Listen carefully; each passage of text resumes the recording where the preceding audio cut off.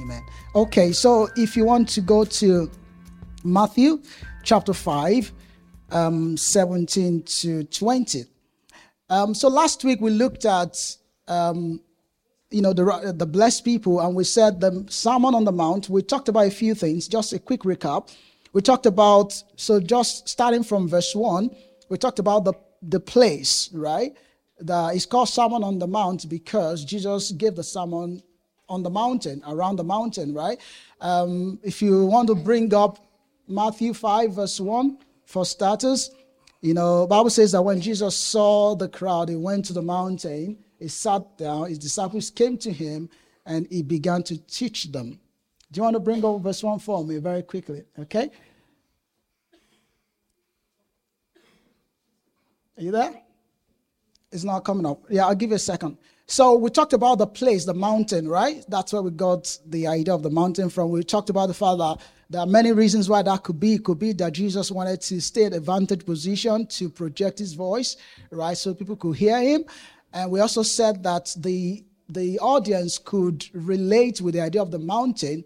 And it seems like in God's wisdom, because the law was given on the mountain, now Jesus was about to give us, so to speak, a new law. He was about to give us the manifesto of the kingdom that he now represents, the New Testament, or should I say the fullest revelation of God. And now he chose to do it around the mountain. So it was as though Jesus was making a declaration that, well, you heard the law, you had the law from the mountainside. Now I'm giving you the new law for the new people, and I'm doing it on the mountain. So there was a shift in their mentality as to what God said to them on the mountain through Moses, and what God is now saying on the mountain through another prophet. And Moses said, a prophet like me, God will give to you, and him you must listen to. So, as God in his wisdom was setting the people up for, the progression of his revelation to them. Does that make sense? And then we talked about the people. The Bible says that when he saw the crowd, that was when he went. Can you bring up verse 1? Right, okay. I thought I kept saying 5, and I thought it was verse 5. Sorry. So now when Jesus saw the crowds, he went up on the mountains and sat down. His disciples came to him. Verse 2. And he began to teach them. So the disciples came to him. He saw the crowd, but his disciples came to him and he began to teach them. So we try to highlight, who he was teaching. Who was he teaching? Can someone tell me? Who was he teaching?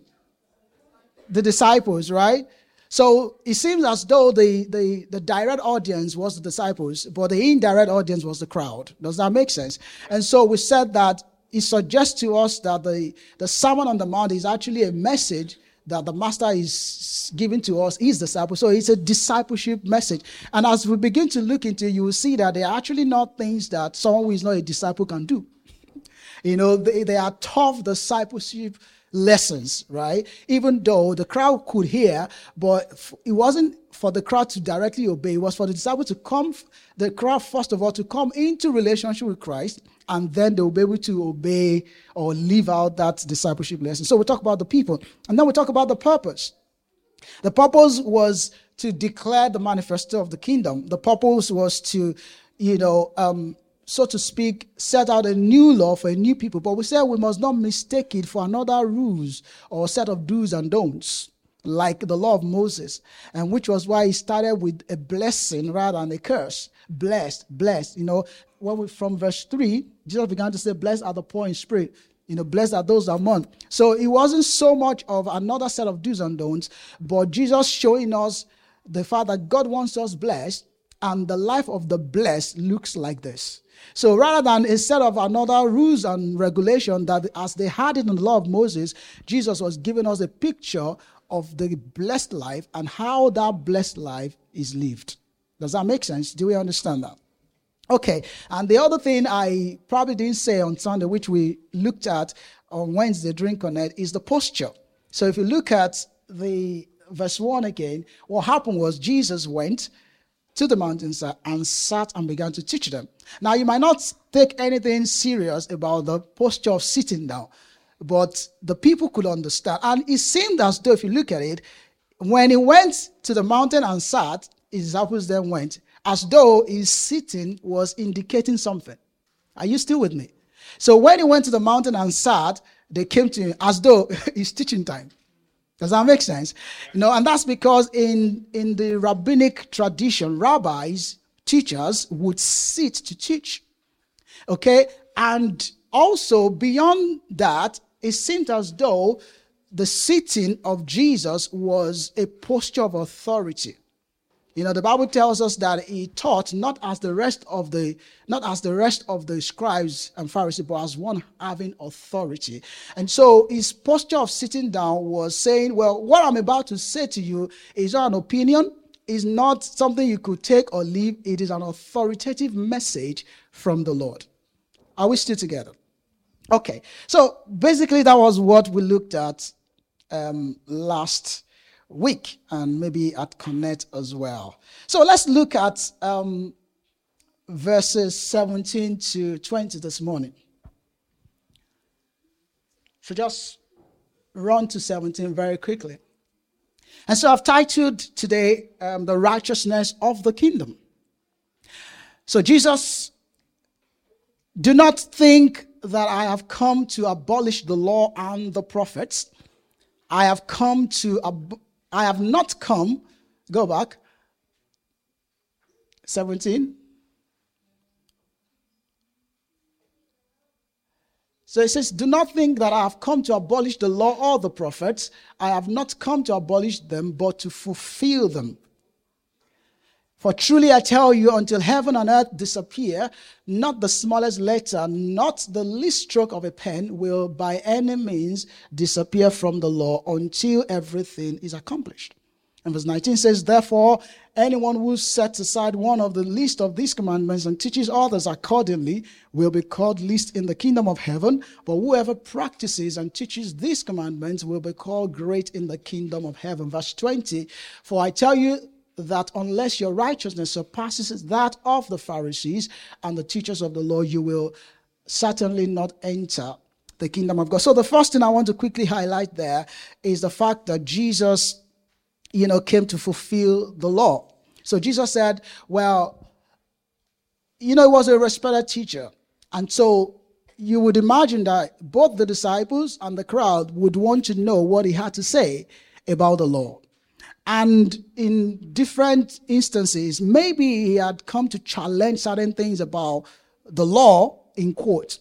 And so it was important for Jesus, as he begins to teach, to clarify that he wasn't coming to abolish the law as though the law was not from God, right? Remember, the law was a valid word. The law was a valid message from the Lord. Right? However, some things went wrong about the way they used the law, the way they understood the law, the spirit of the law. Yeah?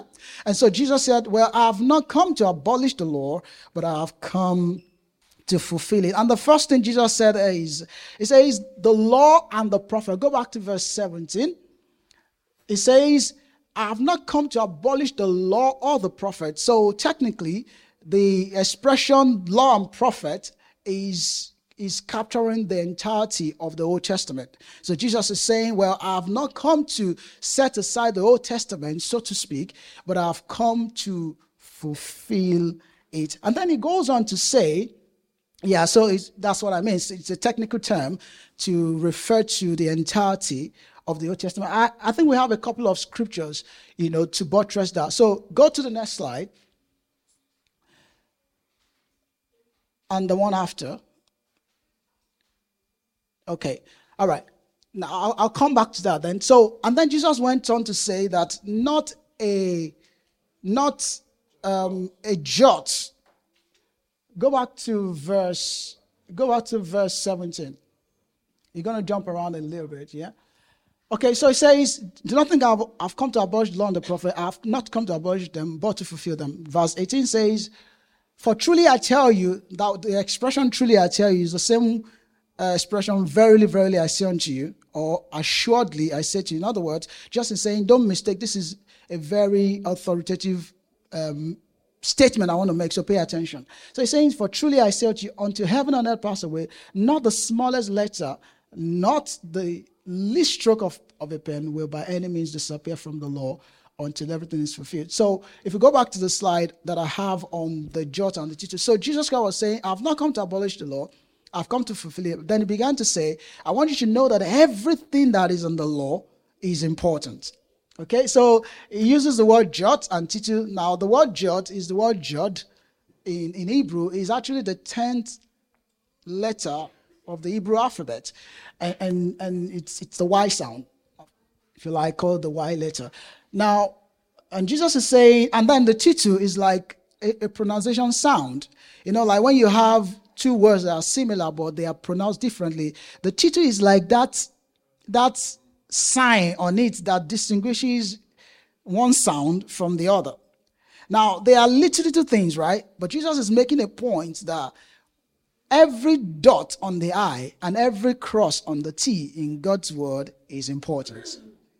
And Jesus is saying, I've come to fulfill the word of God to the minutest detail. Not a single word of God is less important than the other. So what that means, you know, I want us to bring out a scripture. Go to the next slide. You know, Paul came on the scene and said to us, 2 Timothy chapter 3 and 16 and 17, says, all scripture is God-breathed. All scripture is given by God's inspiration. All scripture has come from God. Even the jots and the tittle. Right? So it means that for you and I as believers, we cannot cherry pick. We cannot choose one part of God's word against another one. We cannot decide what we want to obey and what we don't want to obey. We must hold the word of God as one unit, because if it's the word of God, then it is authoritative, whatever it is. Does that make sense to you? So Jesus says every word of the Lord is important. And then, you know, if we go back to my slide. So it says, I've come to fulfill the law and not to abolish it. Now, so let's quickly look at what Jesus meant then by coming to fulfill the law. What does he mean by coming to fulfill the law? There are a couple of possibilities. Number one, so Jesus meant that, or it could mean that he came to obey the law, right? He came to be the perfect one to fully obey the law. You know, one of the challenges of the law was that the law was good because the law was from God. The law was a revelation of God's standard righteousness, you know, but this law came to people who were imperfect. This law came to people who could not obey it. And so we all constantly broke the law. And so when Jesus said, I've come to fulfill the law, in one sense, he was saying, I've come to fully obey the law. What everybody else could not do, as the perfect man, I've come to give perfect obedience to the law of God. That's the first possibility. If we go to the next slide, let me share a scripture. So 1 Peter chapter 2, for example, 21 and 22 tells us, says, to this you were called because Jesus Christ suffered for you, leaving you an example that you should follow in his steps. Verse 22 says, he committed no sin, and no deceit was found in his mouth. Go to the next slide. I have one more scripture. Hebrews 4 and verse 15 says, for we do not have a high priest who is unable to feel sympathy for our weaknesses, but we have one who has been tempted in every way, just as we are, yet he did not sin. So Jesus, in saying, I've come to fulfill the law, was saying, I've come to fully obey the law. And guess what? He did that on our behalf, right? Now, if you can go to Romans and chapter 8 very quickly. And if you can get in your own Bibles, let me just quickly make a point. So the Bible says that what the law could not do, Romans and chapter 8. Open your Bibles. Romans chapter 8, if you came with your Bible, amen? Romans chapter 8. Let's quickly read verses 1 and 2, and then I'll run away from there. Romans in chapter 8. Is anyone there? While the DJs are getting ready. Oh, yeah, they are there. Well done, guys. It says, therefore, there is now no condemnation for those who are in Christ Jesus, because through Christ Jesus, the law of the Spirit of life the law of the Spirit who gives life has set us free from the law of sin and death. Verse 3. Have you got verse 3? Okay, verse 3 is where I'm going. It says, for what the law could not do, because it was 5, do to 5, right? Awesome. Now, look at this. So, for what the law was powerless to do because it was weakened by the flesh, God did by sending his own son in the likeness of sinful flesh to be a sin offering, so he condemned sin in the flesh. Verse 4, in order that the righteous requirement of the law might be fully met in us who do not live according to the flesh, but according to the Spirit. Do you see what's going on here? So the Bible says that the law had a demand, but that demand could not be met in us.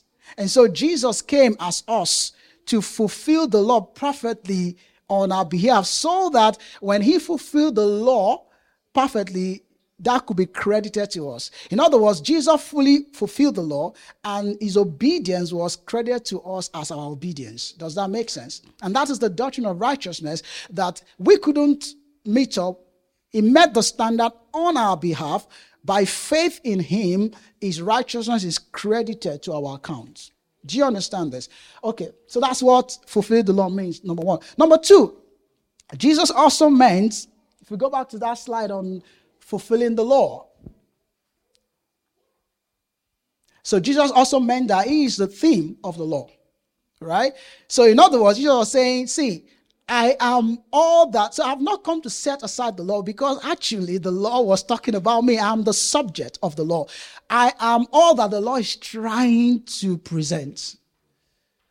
Do you understand that? Are we still together? So I can't possibly be setting the law aside. Why? Because I am the fulfillment. I am the substance of all that the law is trying to say. Are we still together? All right, let's read a few scriptures on that very quickly. DJ, help me. Yeah? John chapter 5, 39, not to 46 and 46. Okay, so he says, you studied the scriptures diligently, because Jesus was talking to the crowd, to the Jews and Pharisees. You studied the scriptures diligently because you think that in them you have eternal life. Now, these are the very scriptures that testify of me. Jesus is saying, well, you look at the scriptures as though the scriptures in themselves are an end in themselves, but the scriptures are pointing to me. How many of you, if you were going to Wales, you just see the arrow that says Wales, you just stop at the signboard and say you have gotten to Wales? You don't do that, right? Because you understand that the signpost is pointing to Wales. It is not Wales. So Jesus is saying you stand at the signpost, the law, and refuse to come to me that the law is pointing to. I am the theme of the law. I am the message of the law. I am what the law is trying to say. I am the fulfillment. I am the substance.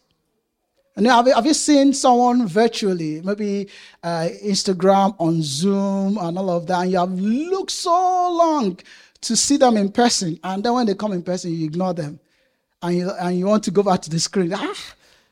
Sometimes when you see people in person, you cannot reconcile it to who you saw on the screen. And so sometimes you might be endeared to the screen personality as against the physical person. Does that make sense? Jesus said, I am the substance of the law. Verse 46, quickly.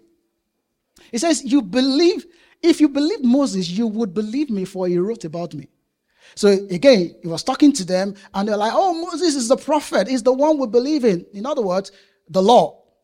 And Jesus said, well, if you actually understood Moses, you'll be running to me. Why? Because all that Moses was saying to you is me. He wrote about me. Does that make sense? So that's the second nuance of that expression, I've come to fulfill. And the third one, which I think is very key to the Beatitude, is the fact that he's the ultimate Jewish rabbi. So he's saying, I've not come to abolish the law, but I've come to tell you, I'm come to fill in the gaps in your understanding of the law. I am the ultimate teacher here. So he sat down to teach them, and he began to expound the law. So Jesus, in other words, is saying, I agree with the law, but I disagree with some of your interpretations of the law. So I am the ultimate teacher. Now I'm sitting down. You all listen because I want to teach you the law. Why? Because I wrote the law in the first place. Don't forget, Jesus is the expression of God in the flesh, right? He is the very word. John chapter 1, right? From verse 1, in the beginning was the Word. The Word was with God, and the Word was God. Verse 14, and the Word became flesh and dwelt among us. So the very Word of God is here in person. And he's saying, I've just come to fill in the gaps in your understanding. The Word himself is here. Does that make sense? And so that's what Jesus meant by, I've come to fulfill the law. And as I begin to read the Sermon on the Mount, you will see that Jesus was actually filling the gaps in their understanding. He will say something like, you have heard, but I say unto you. In other words, the authority is speaking. Do I have a scripture on that? Okay, I think I quoted it earlier. That is, I believe, Matthew 7. That's the Matthew 7. I think I have it. Yeah. The last two verses in the Sermon on the Mount. Sermon on the Mount is from chapter 5 to 7. Now, this is how the sermon ended, the reaction of the crowd. Bible says, when Jesus had finished 3 solid chapters of teaching. Now, when Jesus had finished saying these things, the crowds were amazed. Like their jaws dropped. They were amazed at his teaching. Look at why. Because he taught as one who had authority and not as their teachers of the law. In other words, the authority with which he spoke was not at the same level like all the teachers have been hearing. Why? Because the very one who wrote the word, the law, was on ground and he was teaching them. You see, this thing, when God inspired this writing, this exactly was what God had in mind. You have misunderstood it, so correct your understanding. Does that make sense? Okay, and so that's my first point. And so my second point then is the righteousness of the kingdom. The righteousness of the kingdom, which is where I will wrap it up this morning. And so, verse 20. Let's go back to verse 20. Now, these guys have been listening to the law all their lives, and they've heard their teachers teach them. And Jesus began to say, verse 20, just to the text, Matthew 5:20. So Jesus said to them, unless your righteousness surpasses that of the Pharisees and the teachers of the law, you will certainly not enter the kingdom of heaven. Now, this is an interesting verse because if you understood who the Pharisees were, they were the experts in the law. They were the guys who understood the law. They were the most righteous. And so what Jesus was saying was very radical. And I could imagine the crowd saying, it's like you're saying if you cannot get to the finish line of a 100-meter track faster than Usain Bolt, you have not made it. Does that make sense? So Usain Bolt is the fastest guy, right? And he makes it in how many seconds? Sorry? Just roughly 9, right? 9 seconds. Now, and Jesus is saying, well, for you to be seen to win the heat and qualify for the race, you must make it to the finishing line of 100 meters faster than Usain Bolt. So I imagine all the athletes just drop their foot and say, well, nobody can make it. Do you understand? Again, going back to where we started, blessed are the poor in spirit, for theirs is the kingdom of God. Blessed are those who recognize that they cannot make it on their own. And they recognize their spiritual bankruptcy and then cast themselves on God for salvation. Because the Pharisees, who were the best of the best, they were the creme de la creme of the law. These guys were the custodians. Jesus said, he was saying 2 things by implication. Number 1, the Pharisees and they've not made it. So what you're saying is that Usain Bolt himself has not made it. And so none of you can make it. Do you understand? So Jesus said, except your righteousness surpasses that of the Pharisees, you cannot enter. So it means that the righteousness of the Pharisee cannot enter the kingdom. You need the righteousness that is big, that surpasses that. And nobody has it because these guys were the best. So how do we get to the kingdom? Let me tell you a little bit about the righteousness of the Pharisees very quickly. The righteousness of the Pharisees. Go back to my slide. Now, the righteousness of the Pharisees was hypocritical. Jesus had a very serious go at them in Matthew 23. The righteousness of the Pharisee was external. And what Jesus is saying to us is that it is imperfect. Right? The righteousness of the Pharisees was hypocritical because they were acting. They would tell the people something outside. They would do something else. They tried their best to fulfill the law, but because they could not fulfill the law. Remember where we started from. What we could not do, God did through his son on our behalf, so that by faith in him, what he has done will be credited to us. Right? So the Pharisees would do their best to do the one they could do. The one they could not do, they would pretend as though they have made it. So they were deceiving the people. They were hypocritical. They were actors. Their righteousness was external because it had no effect on their heart. And Jesus would come on the Sermon on the Mount and say, blessed are the pure in heart.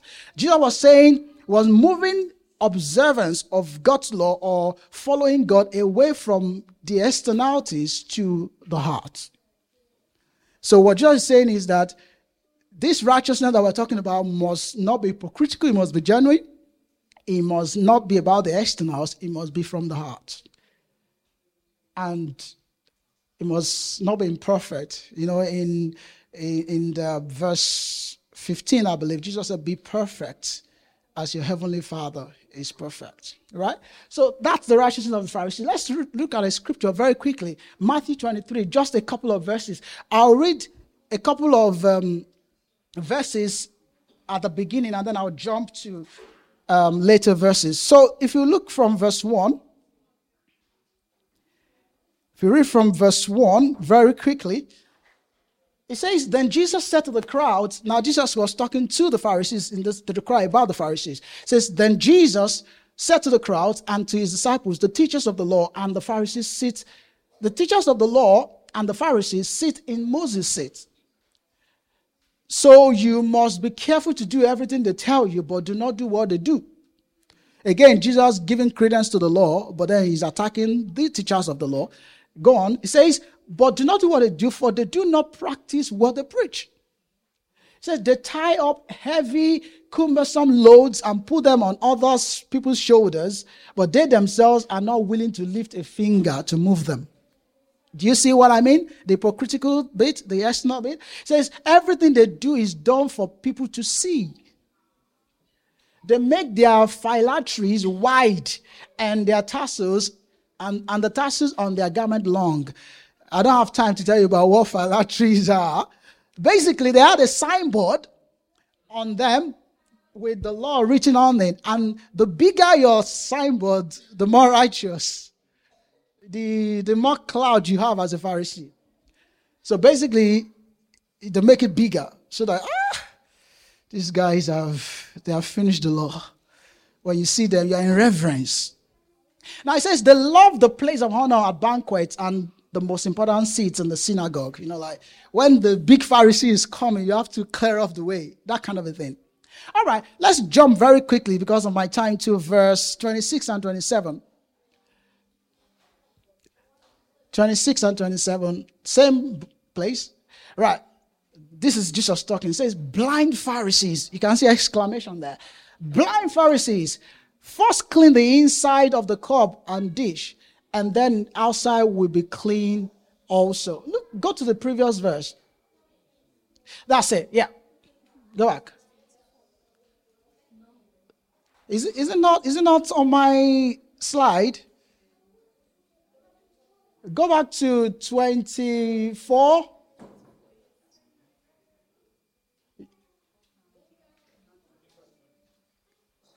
'25, let's see. That's the one I want.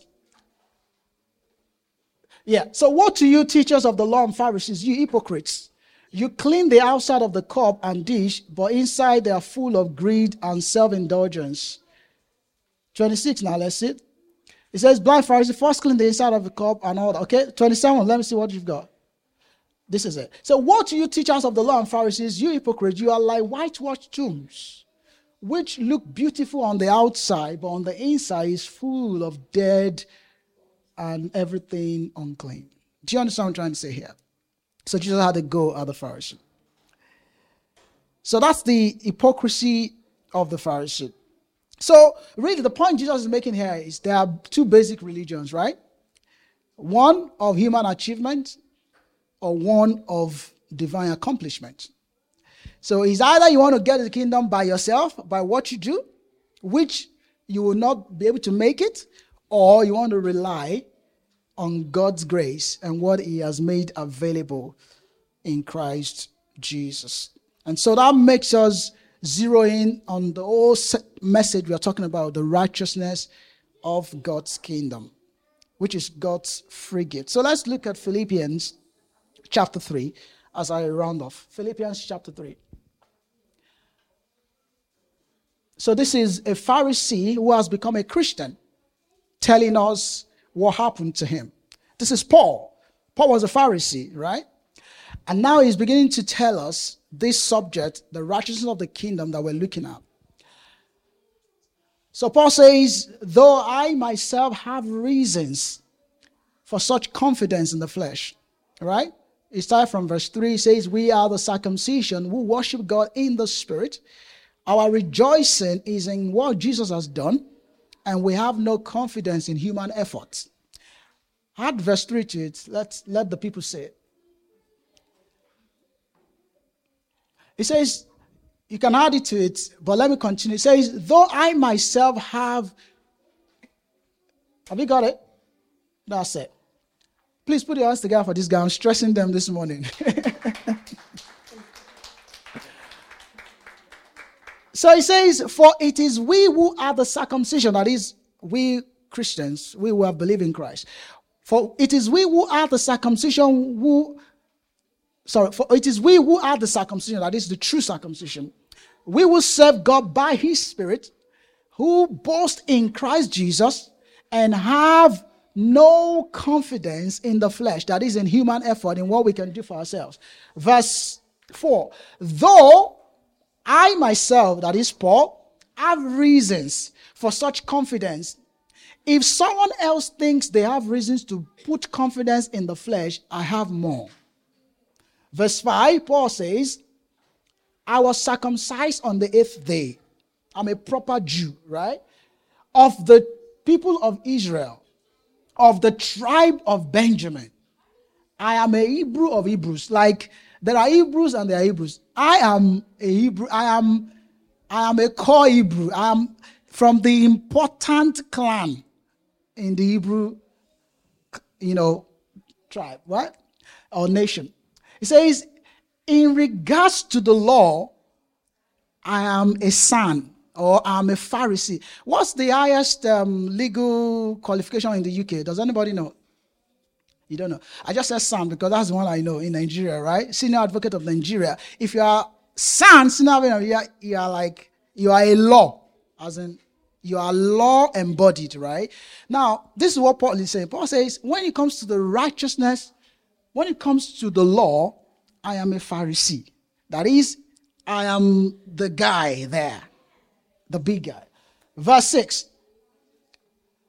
As for zeal, I persecuted the church because I was so into the law that I persecuted Christians because they were preaching grace, so to speak. Stay there. It says, as for righteousness based on the law, faultless. So as far as humanly possible, I obey the law. That's what Paul is saying. So when you compare me with my mates, I am a good Pharisee. I'm great. But look at what Paul says. Don't forget, Jesus said, our righteousness must surpass this one that Paul has read out. Say, but whatever were gains to me, I now consider loss for the sake of Christ. It says, what is more, I consider everything a loss because of the surpassing worth your righteousness must surpass. Right? Because of the surpassing worth of knowing Christ Jesus my Lord, for whose sake I have lost all things, I consider them garbage that I might gain Christ. Verse 9, and be found in him, not having a righteousness of my own